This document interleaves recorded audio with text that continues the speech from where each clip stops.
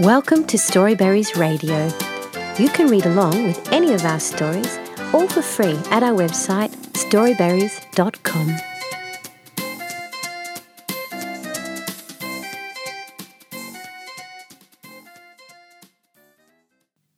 How to Be an Otter by Nisarg Prakash at Storyweaver.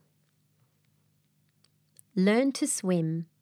Learn to swim well enough to catch fish and escape from danger.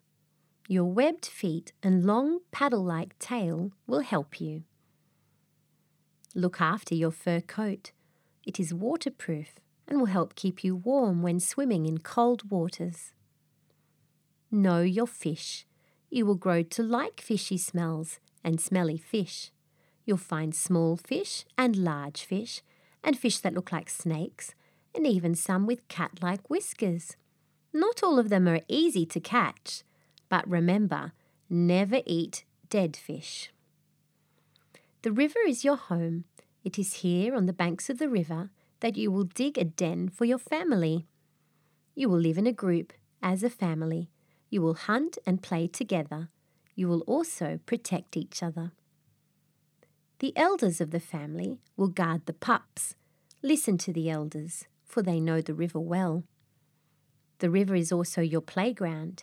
Here you will have sand to dig, places to hide, and rocks to nap on. Learn to share your space. You will have to share the river with large herons, shy turtles, peaceful pelicans, honking ducks, and moody mugger crocodiles. The mugger crocodiles prefer to be left alone. Do not disturb them. The fisherman can be your friend, but watch out for his nets. Like us, the fisherman needs to catch fish to feed his family. Keep away from him, and he will keep away from you. Stay away from anything that does not belong to the river. It could be a trap.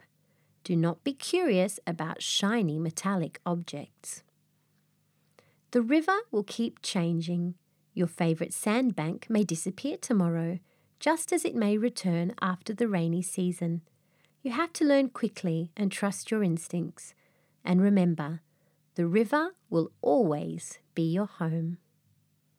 The end. Thank you for reading with Storyberries.com. Free stories for kids.